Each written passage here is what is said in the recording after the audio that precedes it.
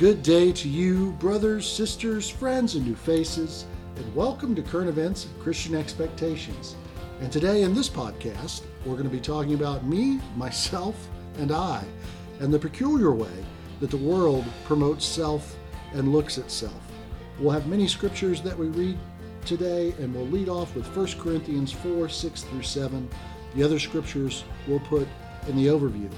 But with me, myself, and I at the center, let's just dig right in. Thank you, Randy. Thank you. We're looking at not particularly an event, but a current trend that's been going on for some time in the culture. The rise of the selfish transformation of faith and of forgiveness and of love. To wit, believe in yourself, forgive yourself, love yourself.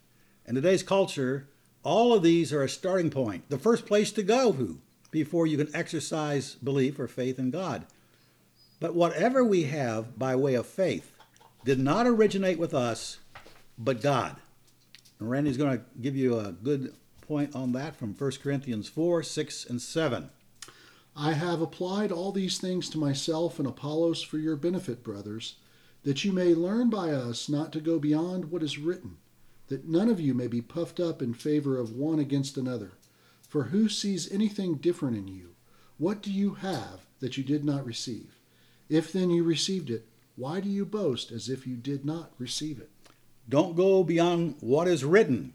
And that's part of the burden of this podcast, because believing yourself, loving yourself, forgiving yourself goes beyond what is written. Plus what Paul says, what do you have that you did not receive? Absolutely. Now that we have faith, what is its purpose? Did we receive faith to believe in ourselves first, and then secondarily, God? The Christian expectation is this: the starting point of all three of these, faith, forgiveness, love, is not self, but God. And the ending point of all three is God as well. As Paul says in Galatians 3, verses 2 and 3, let me ask you only this: did you receive the Spirit by the works of the law or by the hearing of faith? Are you so foolish? Having begun by the Spirit, are you now being perfected by the flesh? Faith in God and continuing faith in God is the Scripture way. Reinforced again, Romans 1, 16 and 17. Paul says, I'm not ashamed of the gospel, for it is the power of God for salvation to everyone who believes, to the Jew first and also to the Greek. For in it the righteousness of God is revealed from faith for faith, as it is written, the righteous shall live by faith. And of course, some translations have from faith to faith, but it's all the same thing, because when he finishes, he says, the righteous shall live by faith, meaning you start with faith, you go through faith, and you end with faith. It's nothing but faith all the way from beginning to end, from start to finish. Faith in what? Faith in the gospel, because the context, obviously, is that. Nowhere in Scripture do we find exhortations or commands to believe in oneself, forgive oneself, or to love oneself. That flies in the face of the philosophy of today. That's right. What has been happening over the last century or better is taking Christian truths and reforming them to conform to the self. And the world likes that. If I seem to be belaboring this point, it's only because so many people of faith now buy into the psychological babble about you've got to believe in yourself to do what needs to be done. So, believe in yourself. Listen to Romans 10, verse 9. Because if you confess with your mouth that Jesus is Lord and believe in your heart that God raised him from the dead, you will be saved. Right. We are to believe what God did, not what we did, much less believe in ourselves. And this initiation to believe doesn't start with us, but the Lord. Listen to Acts 16:14, where Paul was preaching to the women down by the riverside, especially a woman named Lydia. One who heard us was a woman named Lydia from the city of Thyatira, a seller of purple goods, who was a worshiper of God. The Lord opened her heart to pay attention to what was said by Paul. The Lord opened her heart to pay attention to what was said by Paul.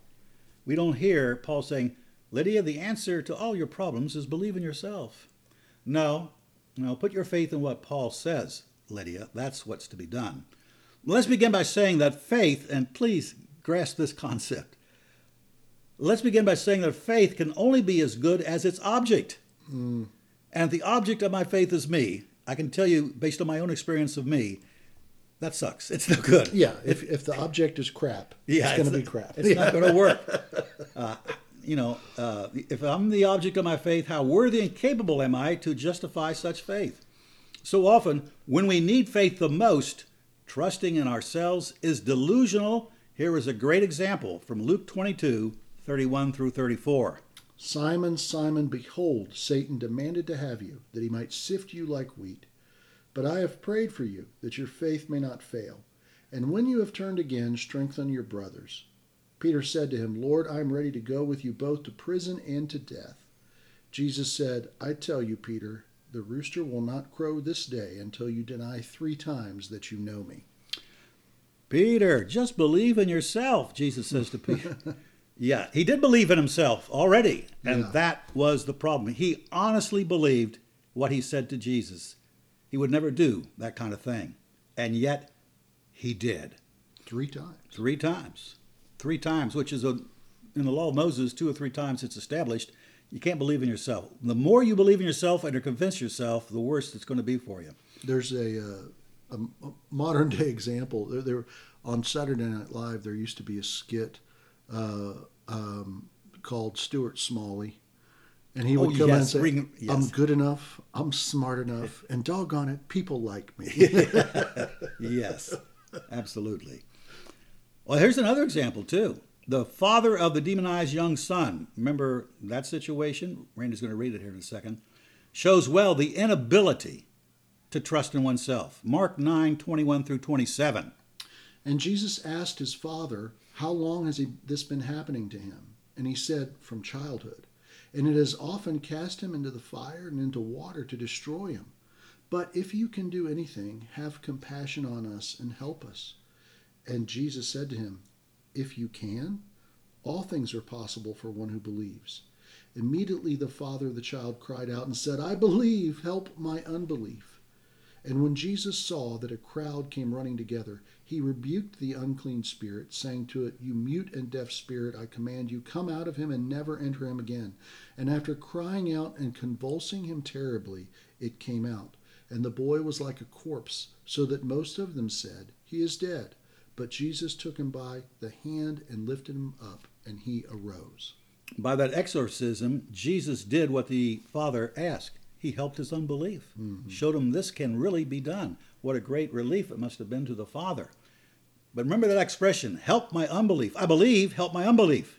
He knew that he lacked faith, not in himself, but in Jesus. His desire is to have full faith in what Jesus can do. Scripture time and time again directs us to look outward and upward as to the direction of faith, not to ourself and inward.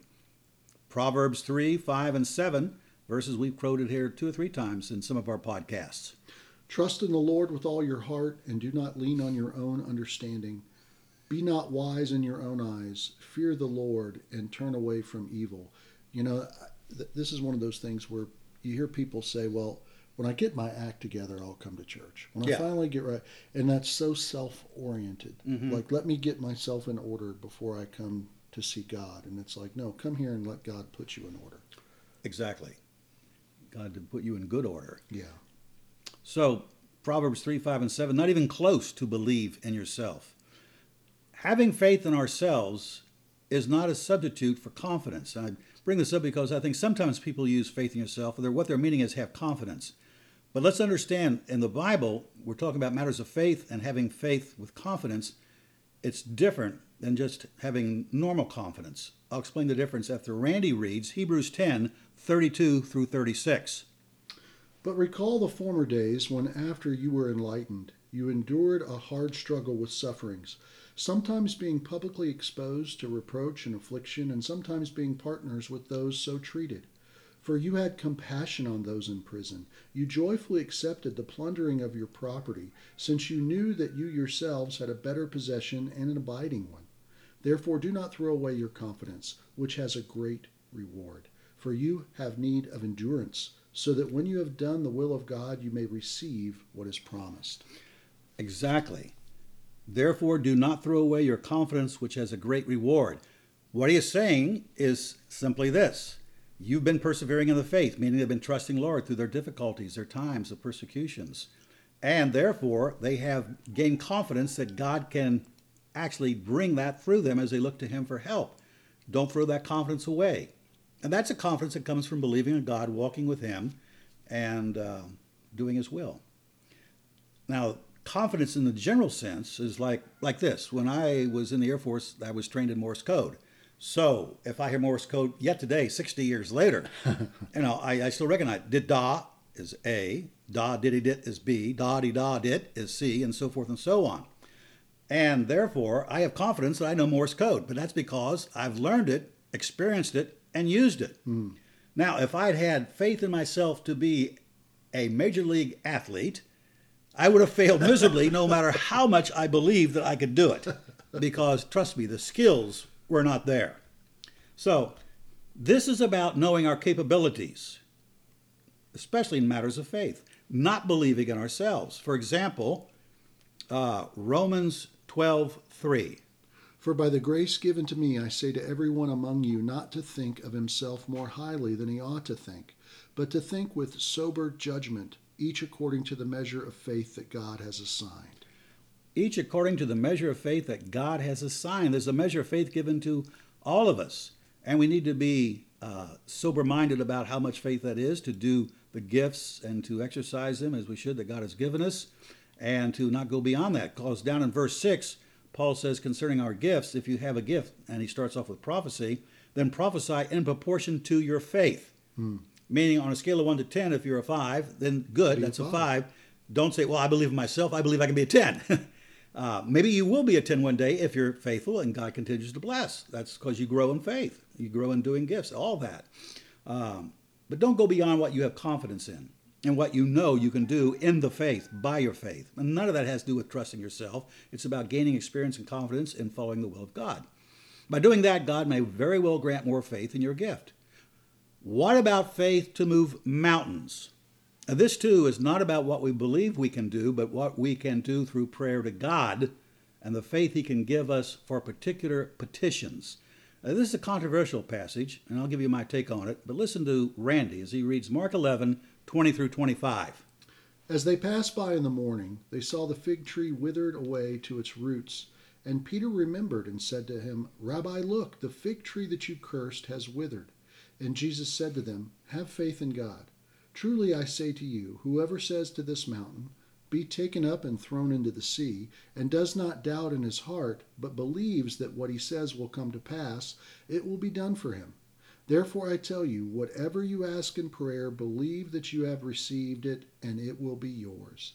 And whenever you stand praying, forgive, if you have anything against anyone, so that your Father also who's in heaven may forgive you your trespasses. Right. No matter how much we go to moving mountains, don't think you get so big at moving mountains that you don't have to forgive. Very important spiritual lesson. Jesus says, therefore I tell you, whatever you ask in prayer, believe, present tense, that you have received, past tense, received it. Moving mountains. Now, I'm just going to give examples from my life. And by the way, it's interesting because C.S. Lewis, this is one of the passages that he was flummoxed by. And I forget which writing he talks about it, but he says, I'm not quite sure what that means, but I'm sure he experienced it in his life. And reading other things from him, I'm pretty sure that's the case. For example, when I dropped out of public education in Cincinnati to go be a full-time pastor in a place I'd never been with people. You were saved from public education. Okay. You didn't drop out. When I was saved from public education to be put into a different kind of form. I never once doubted that that was what I was to do, and we were 15 years in Blanchester. And then the amazing thing was that when I retired from that particular ministry and we had left, I look back on it, and I can't remember once thinking, well, I need to stop doing this. Obviously, it's not working, or God's not with me, whatever. I was moving a mountain. I look back, and that was, for me, that was moving a mountain. And while I was there, I used to listen to Chuck Colson's Breakpoint. His little radio broadcast, 5 minutes, were great. And he had a friend who did current events. So what he does is every Sunday at certain times, he takes what's a current event and applies it to the Bible and shows how it's relevant to Scripture and preaches it and applies it. And immediately, I believed I could do that. I was praying about it. Lord, this sounds great. And I don't know how else to say it other than I was given the grace to say, you can do that. And sure enough, the next Sunday I said, coming June's going to be here. We're going to do June, July, and August. We're going to do current events, and whatever on the front page of the Inquirer, I'm going to preach, and it's going to be that way. I want to show you how relevant the Bible is to current events. Never had a problem for 10 years of doing that. I maybe have done it for 12, I'm not sure. Mm-hmm. June, July, and August every year during summer vacation when people were moving about and kids were, this and that. And then here's a recent one. This is interesting. We had a vacation in Destin 3 years ago. I had one of my vertigo experiences and ended up flying through the air and got wedged between the bathtub and the toilet with my feet touching the ceiling. And oh man, what an experience. From that, I developed a hernia. I had a hernia on the left side before. This is on the different side. But, and I hadn't seen the doctor yet, but one night I had pain so bad, I thought I'm going to have to go to the ER. I got up and prayed about it. And I said, Lord, take the pain away. And then all of a sudden, I just knew it's going to go. I mean, I don't know, explain the experience. It's just an experience. I know it's going to go. And within a moment, it was gone. I went back to bed and slept well. So that's what this is about. It's about those times when God touches you in such a way that I can do this because God has blessed you to have the faith in Him to do it. Well, your current event experience led to a podcast. It led to a podcast. Yeah, exactly. And we've been believing here, 3 years now? Yeah. So where does such a faith come from? Not from us. We don't believe in ourselves. It comes from Him. Keep in mind, we do not live as Christians in a vacuum. In Acts 17:28, where Paul is preaching a sermon to the intellectuals on Mars Hill, he quotes them, one of the poets, but it's applying it to God. In Him we live and move and have our being. What's he saying is that we humans, Greeks, Paul, his entourage, we're all immersed in God. God is everywhere at all times, and everybody in some sense is in that sphere of God. But not only this, God is particularly in Christians. Listen to this from Philippians 2:12 through 13. Therefore, my beloved, as you have always obeyed, so now, not only as in my presence, but much more in my absence, work out your own salvation with fear and trembling. For it is God who works in you, both to will and to work for His good pleasure. There you go. God works in us for the faith we need to have, and we have it, both to will, so we'll do what we need to do, and to work for His good pleasure. God is in us. He initiates all of those. We never initiate anything on our own. We don't have grace. God has grace. God gives us grace. That's what Paul says in 1 Corinthians 15. By the grace of God, I did what I did. And He is in us then. We are in Him. He is in us. Every good thing about faith is started not by us, but by God Himself, even the faith to move mountains. On the other hand, as a good rabbi would say, we have Paul in 2 Corinthians 12, who prayed 3 times and never got that move the mountain experience. His thorn in the flesh had to stay with him, but he would be given, guess what? Grace to endure it. And look, of course, at Jesus in Gethsemane. As always, faith is a journey from sometimes moving mountains to having faith to climb over the mountain with the grace and strength that God provides us to endure. The problem with believing in oneself is this. When we were not Christians, our fleshly self was the object of our faith. But when we became believers, that changed. Here is Randy's reading of Ephesians 4:22 through 24. To put off your old self, which belongs to your former manner of life and is corrupt through deceitful desires, and to be renewed in the spirit of your minds, and to put on the new self, created after the likeness of God in true righteousness and holiness. The new self looks to God alone. And at times, we've all done it. We fall back into the old self, the old flesh, and we have to be brought back to the Lord. It happens. To believe in ourselves, to trust in ourselves, is the wrong way to go. Here's a classic passage from Luke 18:9 through 14. He also told this parable to some who trusted in themselves that they were righteous and treated others with contempt. 2 men went up into the temple to pray, one a Pharisee and the other a tax collector. The Pharisee, standing by himself, prayed thus, God, I thank you that I am not like other men, extortioners, unjust, adulterers, even like this tax collector. I fast twice a week. I give tithes of all that I get. But the tax collector, standing far off, would not even lift up his eyes to heaven, but beat his breast, saying, God, be merciful to me, a sinner. I tell you, this man went down to his house justified rather than the other. For everyone who exalts himself will be humbled, but the one who humbles himself will be exalted. The one who exalts himself, like the Pharisee, is the one that Jesus points out trusts in himself for his righteousness. Mm-hmm. I did this. I do this. I. Whereas the tax collector, God be merciful to me, a sinner. He humbled himself because he knew he could not trust in himself. He knew himself to be a sinner. The Pharisee knew himself to be righteous because he trusted in himself. That's not the way to go. So, the tax collector doesn't say, help me believe in myself. He says, God be merciful. What we need is God's mercy, and it never comes by trusting in, believing in ourselves. But like the tax collector, we confess while aiming our prayer toward him who is merciful. Then there's this, forgive yourself. And this begs the question, who can forgive sins? As we shall see, only two, God and ourselves. But we are never told or commanded to forgive ourselves, but others. But first, look at this classic passage on the forgiveness of sin from Mark 2, first 12 verses. And when he returned to Capernaum after some days, it was reported that he was at home.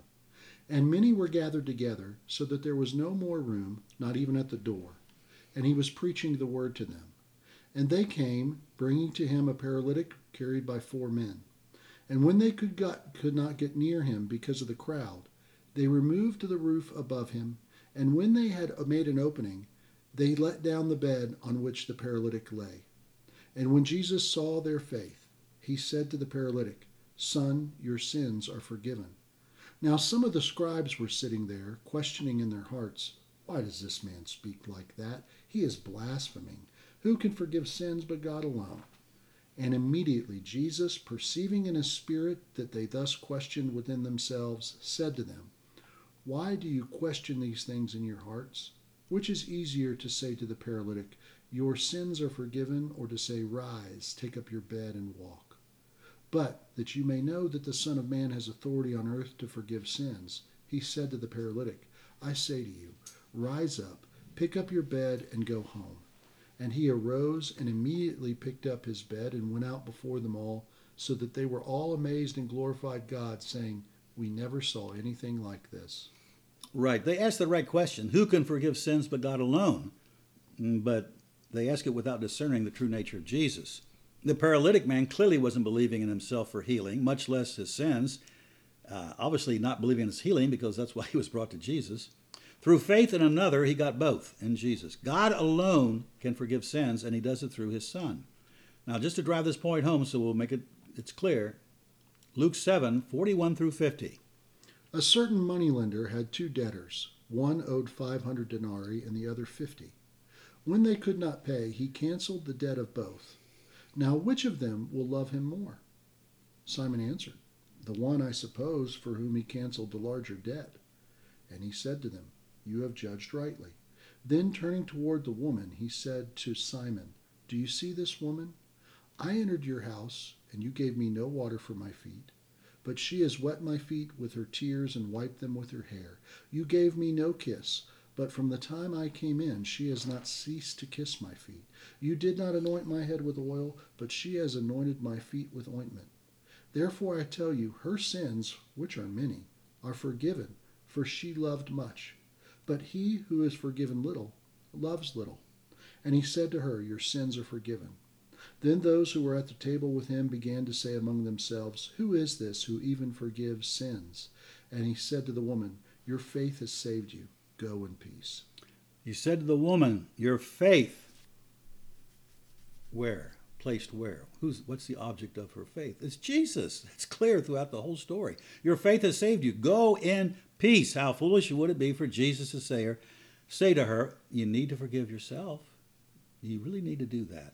We can never forgive ourselves, for we're not God, or believe in ourselves. We are, however, required to forgive others.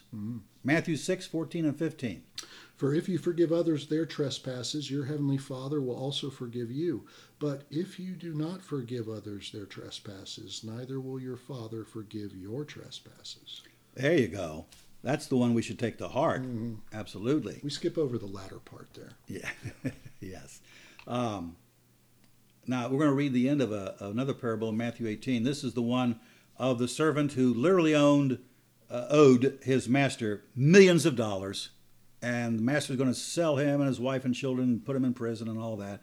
And the servant just cries and sobs. And so his master has compassion and forgives him.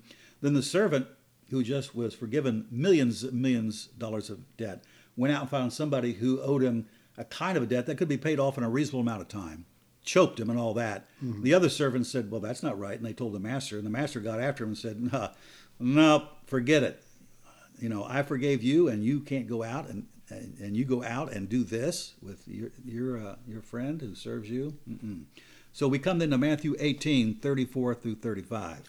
And in his anger, his master delivered him to the jailers until he should pay all his debt.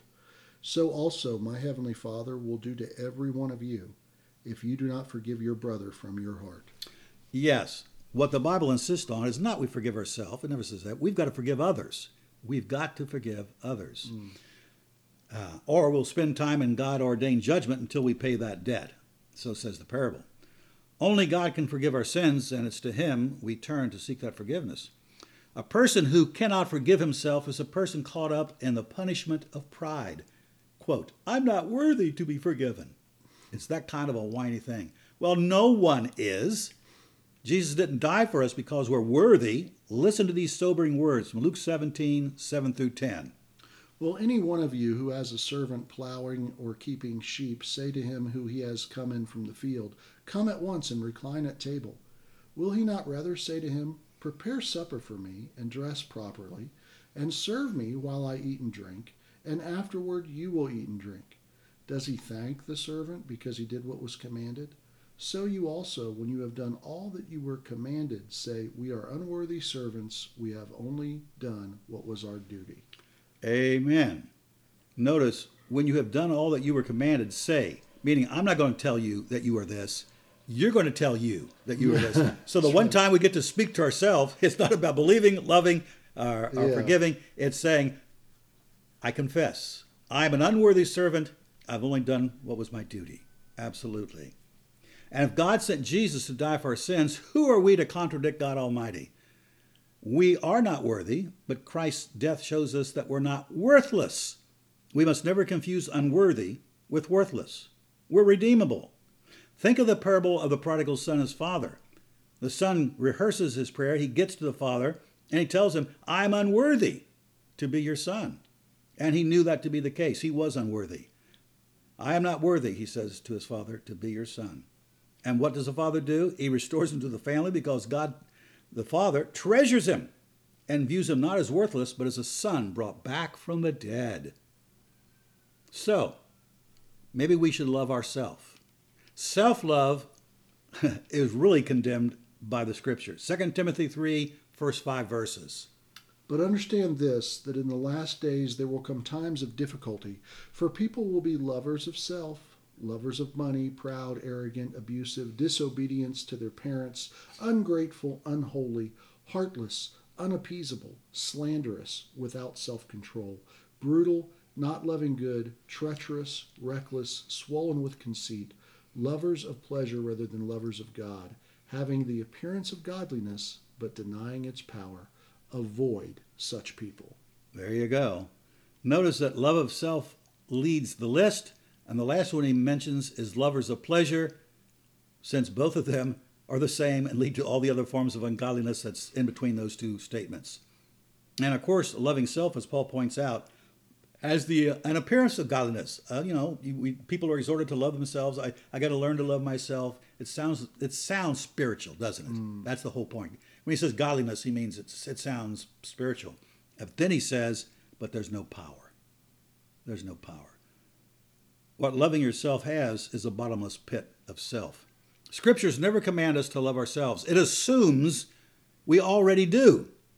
And that kind of self-love is meant to be used as a guide to love others. Listen carefully, Mark 12, 28 through 31. And one of the scribes came up and heard them disputing with one another, and seeing that he answered them well, asked him, "Which commandment is the most important of all?" Jesus answered, "The most important is, 'Hear, O Israel, the Lord our God, the Lord is one. And you shall love the Lord your God with all your heart, and with all your soul, and with all your mind, and with all your strength.' The second is this, 'You shall love your neighbor as yourself.' There is no other commandment greater than these." You shall love your neighbor as yourself. In other words, how do I know to love my neighbor? Do I need to go to the rabbinical schools? Do I need to go to a modern seminary? Do I need to take a correspondence course or watch a video on YouTube? What do I need to know to love my neighbor? Well, very simple. How do you want to be loved? It's right there, God-given. There's no other commandment greater than these, says Jesus. The command to love God and to love neighbor according to how we also love ourselves. So even if there was a command to love yourself, it's not on the greatest list, but of course there is no command to love self. So no command to love self, but to love others as we already love ourselves, meaning how do we wish to be treated? Justly, lovingly, mercifully, fairly? Yes, of course. We know how we want to be treated, so we know automatically how to act toward others. Jesus sums up that commandment this way in Matthew 7:12. "So whatever you wish that others would do to you, do also to them, for this is the law and the prophets." Succinct paraphrase of the second command. Whatever you wish others would do to you, do also to them, for this is the law and the prophets. Meaning there is no other teaching about how to treat others than what Jesus has given here in Matthew 7:12.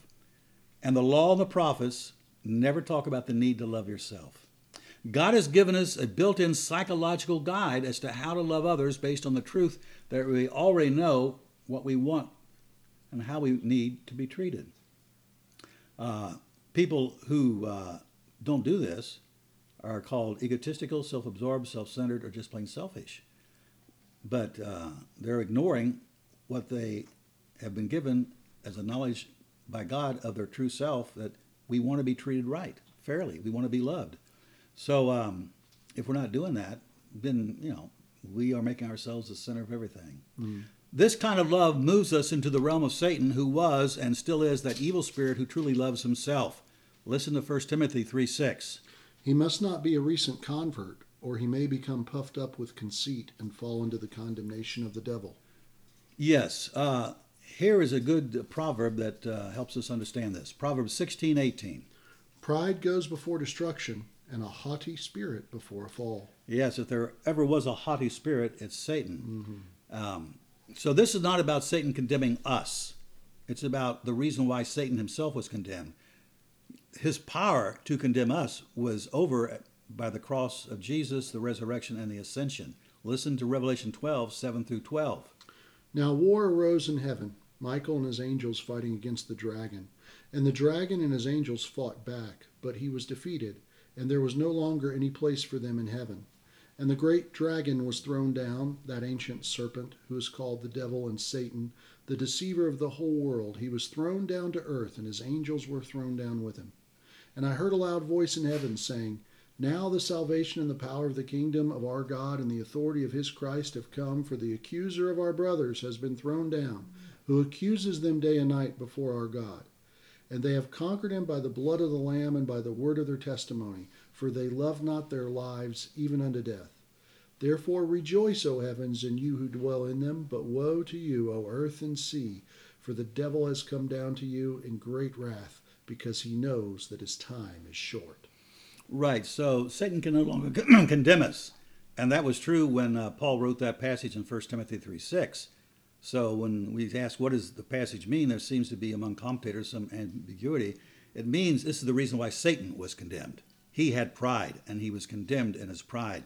Here's a good example of that from the Old Testament. The king of Babylon is the subject of a prophecy in Isaiah, and it shows what self-love is all about. We're going to have Randy read Isaiah 14:3-4, and then verses 12-15. "When the Lord has given you rest from your pain and turmoil and the hard service with which you were made to serve, you will take up this taunt against the king of Babylon.